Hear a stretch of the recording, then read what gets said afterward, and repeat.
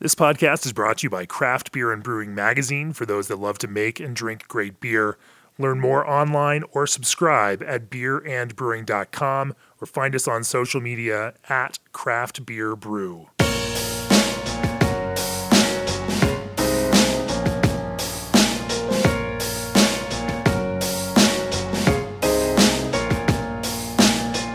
This podcast is sponsored by the sour beer drinking folks at Foeder Crafters. They make foeders specifically for breweries and love every brewer they have ever met. Foeder Crafters would like to say thank you to all the good people in this industry. Cheers! Hey everybody, it's John Hall, Senior Editor of Craft Beer and Brewing Magazine. We're in Nashville and we're sitting at Yazoo Brewing Company right now. It is the Craft Brewers Conference week and 14,000 registered attendees have descended on the city, and most of the time they're hanging out here, and if they are here, they're probably drinking beers made by my guest today, Brandon Jones, master of the funk, barrel man extraordinaire, home brewer turned GABF winner, Emmy-winning television producer, and all-around nice guy. Brandon, thanks so much for sitting back down on the show. Esquire. Thanks for having me, John. That's Bill S. Preston. Is that what you're going right. with that? Talk to me just a little bit about Nashville. It's people will be able to read about the city in an upcoming issue of the magazine, but I've known you for a bunch of years. I've been coming down here for years, and the beer scene has changed tremendously. And so since you're my only guest as a resident of the city, can you sort of explain where we're at with the city beer scene right now? I mean, like you said, it's definitely changed a lot in the past, even since 2012 when I went pro. Mm-hmm. And we've seen new breweries open up 3 or 4 a year now. Different parts of the city now have a neighborhood brewery. We have seen a big increase in people that are coming to seek our beers like the ETF line of beers now. That's so I think it's the Embrace the Funk, the sours, the wilds, the barrel aged, the funky. Locals are seeking those beers out now, and it's a really amazing thing to watch this city kind of come up. I mean, we always have had a very great food culture here. Our whiskey and being this close to Kentucky, bourbon. So I feel like we've always had a really nice kind of spirits type of atmosphere in the city. Yeah. But it's nice to see that the beer scene in the past 5-6 years, especially in the past maybe 2 years, has just exploded, and in a great way. Because I mean, I like drinking beer.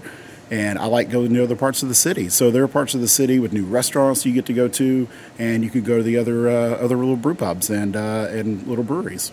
And it's increasing the competitive edge, right? I mean, I've been coming down here. I have family here, so I've been coming down for 17, 20 years or so now. And I remember when Yazoo opened up in 2003, and it was sort of this really cool thing. Like, wow, there's a brewery in the city, and it's in the old tire factory where the Corsair old is now. Marathon. Yeah, they make cars. Okay. For a few years. And now they're in this space. You guys are in this space, and now you're moving to a new space as well. Yeah. Because there is this demand, but. Do you find that the beers that you're making, that the beers that are coming out of the brewery these days, that you have to be continuously on top of things? Like, you guys are the largest player in town, but there's so many people nipping at your heels these days. Sure. I mean, I guess there's always the saying, heavy is the head that wears the crown. Mm-hmm. And I think that, we've always tried to be on the forefront of innovation and making interesting beers for people just to come and enjoy in a great setting. You mentioned the Marathon building, which was its own unique tap room. The tap room here in this area in the Gulch where we're at now is its own unique experience. And then when we move to the new facility, that's going to definitely be its own destination unique area. And so pushing things forward, though, what year did Embrace the Funk open up as part of Yazoo? That was in 2012. Okay. So Linus and I had brewed, actually the very first beer that we ever brewed together was in 2009, and that was at Marathon. And it was a red IPA of all things. And so I'd kind of just... Did you filter it? No, we did not. Oh, look at you guys are ahead of the curve. It was the good thing about our house use is it flocks out, so it almost looks filtered sometimes. But that was a great beer. That was called Brandon's Hot Blaster. I was going to make a pilot batch of it and bring it back this year, and then we changed our winter seasonal to a red IPA. So I just kind of nixed that idea a little bit. And so you did this, the first beer that you brewed with Linus Hall, founder of Yazoo, Yeah.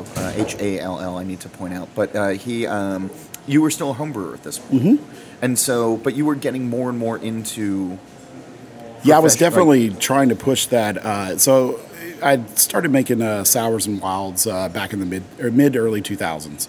I had a bottle of Liebenzudenbahn one time, and that just absolutely was my epiphany moment. And those characters, those flavors, I wanted to recreate. I didn't even know, much like anybody else probably in Tennessee, I didn't know what a sour beer was. I'd never heard of a sour beer.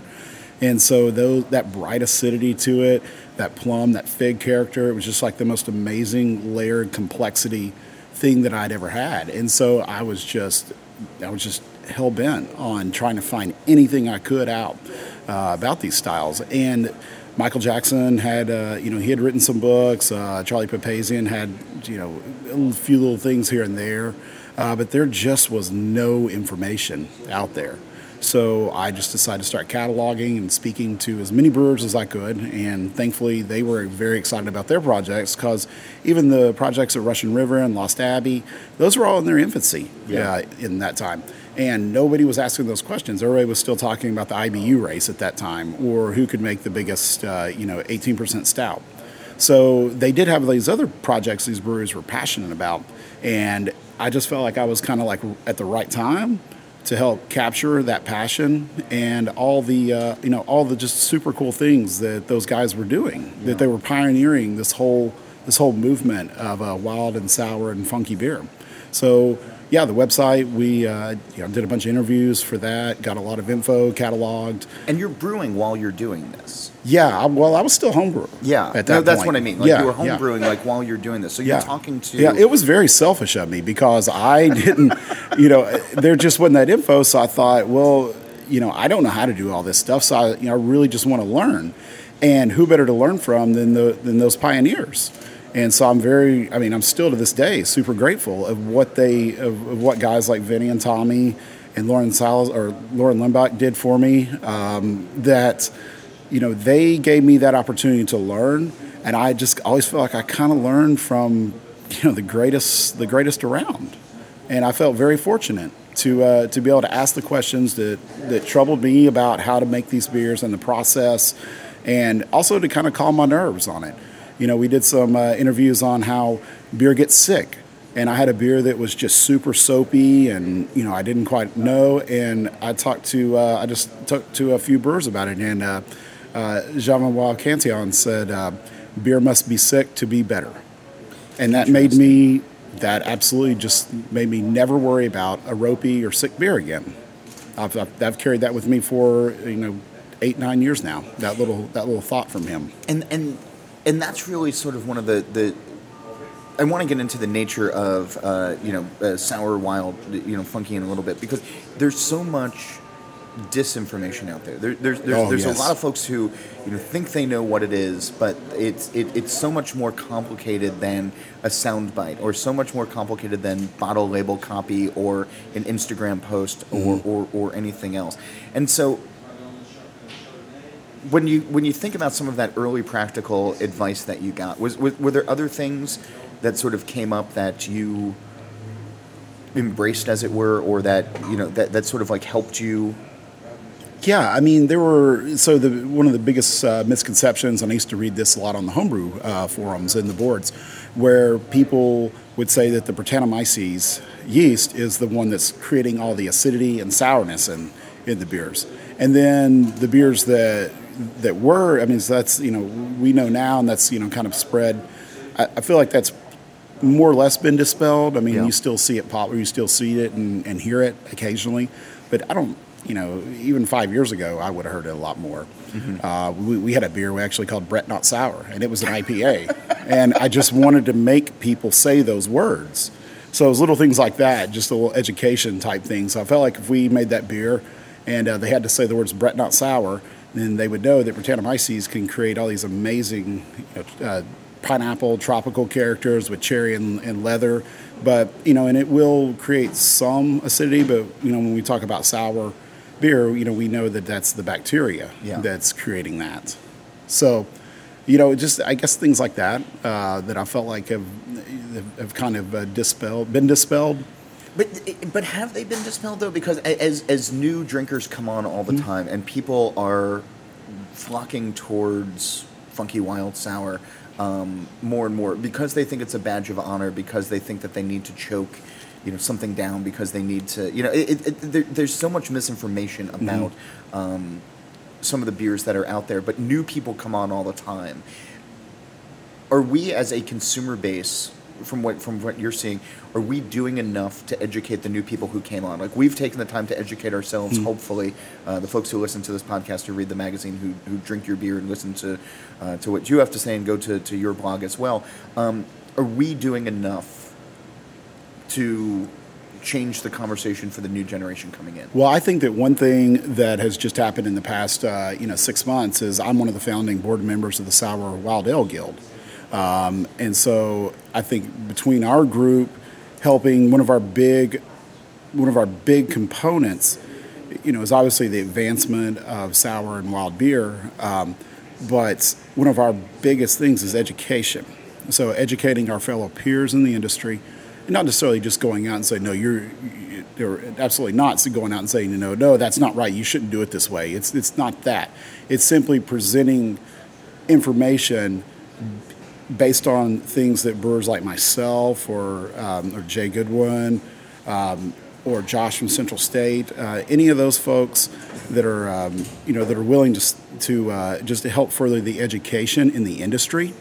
And hopefully, if we further the education in the industry, then that will translate into the tap room or the bottle labels, and just create a just a bigger environment for people to grasp that knowledge. Now, we do have a good resource. Milk the Funk is a great Wikipedia site for, basically, it's all peer review, not all peer review, but a lot of it's peer reviewed. And it's a plethora of information that breweries, I've had so many breweries say, we get an amazing amount of info out there. That has absolutely changed our process. It's really helped us out a lot. I can say that as a member of the Facebook group, which pretty much anybody can join that, I imagine. I've learned so much in the last couple of years based on that, as being part of that group. But what I find really interesting about your Sour and Wild Ale Guild is that you immediately went to peers, because that's where it has to start, right? It has to come from the brewers. Oh, yeah. To educate the consumers. Because otherwise, if we're just shouting at the consumers, it's just we're screaming into the wind, as it were. Mm-hmm. Are you finding? I'm sure that there's two schools of brewers, right? Where the ones who are like eager to learn, and then the others who are just like, it's sours. How hard can it be? Because they're so used to quick kettle sours. They're so used to. Quick turnarounds, or just like nature's miracle, let's see what happens kind of thing. Where's the frustration lie on that? I actually, I don't think there's any real frustration. Okay. At least from my viewpoint, I see that there's room for improvements out there in how we present these styles and how we, how they're marketed, how we train the taproom staffs. But again, we're not. I'm certainly not the person to walk into your tap room and tell you how to run your tap room or your brewery. Sure. But we can present science-based evidence on how these beers are made, and we can also talk and we can have that discussion, like you said in that group, the healthy discussions on how these beers are termed. Even the difference between like Solera blending or Solera style and perpetual blending. That's kind of a little bit of a hot topic, because, and even myself, I've said myself that some of our beers we've done Solera, but really Solera is moving the spirit or the beer from one barrel and keep moving it down. Yeah. And I just kind of term that as what we were doing for some of our fooders and stuff, and puncheons that we don't ever empty, but it's a perpetual blend. So I feel like things like that might, those would be, good examples of things that would be naming that we can talk about to absolutely do better things for the consumers. All right, so we've talked about sour. I want to talk about wild with you for a minute. Mm-hmm. We've had conversations in the past. You were on the old podcast when I was at the old place, and we've had other conversations in emails, in person. The word wild has been neutered, maybe, when it comes to beer. And especially with Brettanomyces, where people just refer to it as wild. And I'm sort of setting you up in a way, because we've had this conversation where if you're buying a smack pack from a yeast provider, that's a Brett strain. Is that truly wild because it's been cultivated in a lab, and 1,000 other people can get that strain at any on demand? Like, it's the Amazon for yeast, as it were. So, wild. How should we actually be thinking about wild beer these days? Well, we had this. So we had a little bit of a discussion this past weekend at our Funk Fest festival, when myself and some of the guild members were up there, and just during the Q&A, somebody mentioned, what is wild? Yeah. And I'm kind of with Jeff Stuffings, and I kind of had the Jester same. King. Yeah, Jeff from Jester King. We kind of had the same idea on what wild was, and clearly Jester King does a lot of 100% spontaneous beer. So our we definitely had this different opinion, or the same opinion, but I feel like we've sort of backed off on it a little bit, because I still, in my mind, wild is ambient microbes being naturally occurring in the beer. But when you start looking at what some of these Brettanomyces do, they do some wild things. Okay. So, well, I still agree with the sentiment of, if you bought some Brett Buxelensis, and you put it in there and you say, well, this is our wild something, I still probably, in my mind, go, that's not really. I mean, it was grown, man. Yeah. But I don't know if I'd take quite as hard of a line with it anymore. I guess maybe it just doesn't bother me as much anymore. But I do kind of think that the name wild does get thrown around, almost like the word lambic does. Sure. You guys installed a cool ship a couple of years ago, 2 years ago, thereabouts. Yeah, 2 seasons ago. Are you noticing a difference then between those beers? Like the between the 2 seasons? Between the 2 seasons, but also we're seeing so many more cool ships come online because of, and I don't often use the word, but the unique flavors that you can actually get from true spontaneous fermentation. We've seen great progress with lab yeast, as it were. Do you see a difference between the two? Like, is there side by side the huge noticeable difference? In like lab, the spontaneous versus lab. Oh, absolutely. Okay. I mean that there you cannot, you just can't fake 100% spontaneous. There is a character there that I have tasted in the DeGard beers, and the Jester King beers, and the Allagash beers, and our beers, in the Black Project beers. There is a character there that I have never in my life tasted in any lab grown microbes. Maybe it's the slow oxidation of the beer, the hyper attenuation.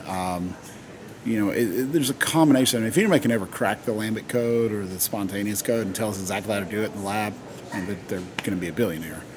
But for now, it's just still one of those nature's mysteries as to that character. There is that character in any even the real lambics in Belgium. I mean, there is still I still taste a common thread character in those.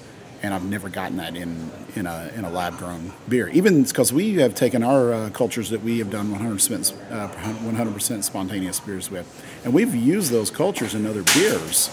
And those cultures, I mean, while they still provide like a lot of like what I just always say is Nashville character, it's still it doesn't taste like regret. Parties and regret. Yeah. In a pedal tavern. I should point out, this is the bachelorette capital of the U.S., right? You guys I believe it is now. I knew a couple of years ago it was us in Vegas and Miami, and I believe Nashville, for better or for worse, holds that accolade. Anyway, sorry. Yeah, no, the yeast that we've used that's come out of some of our spontaneous batches from we did our first spontaneous beer in 2012, and we've reused those microbes. I think they're pretty spread out in most of our barrels now, with probably the exception of DeRuges and Zerbruen. They're definitely in our saison, but we've constantly used those just because I think they make really dry botanical floral beer, and I really like those. But we have still, I think even if we did a turbid mash, I've never done it, but just based on what I've tasted in other beers, I think even if we did the turbid mash and the 3-hour boil and the 1 pound per barrel of aged hops, and we pitched that culture, I don't know. I don't think it would be the same. I don't. I think it's just that slow. The cell count's going to be so low anyway, going into the barrels, out of the cool ship. So I think that there's just something to that stressed growth, that slow growth, that long growth throughout the years, and that bit of oxidation that you get in there too. That doesn't, it's not necessarily in a an acidic or acetic character. It's just, I just think that's a little amazing component in there that goes really well with aged hops. But I don't know. I just don't think we would get that same character. We'd get a nice character, sure. But it just wouldn't be the same. Yeah, it just wouldn't be the same. So I want to transition now to funky, because it's one of those things that's really tough to describe. And I find myself, it's sort of like pornography. You know it when you see it. What's your definition of funky when it comes to beers? I've never had an amazing one sentence answer to this. It's kind of like a whole conversation. This is a podcast, to so me. we can actually. That's what we're doing. So yeah. So funky to That's me. what the microphones are for. Oh, we're not just sitting here drinking beer, talking at 9 o'clock in the morning. Drinking Pilsner. Yep. It's a damn fine breakfast beer. Good way to get the day started. So funky is last night. Yeah. So funky to me, I like to use funky more than I'll probably do sour.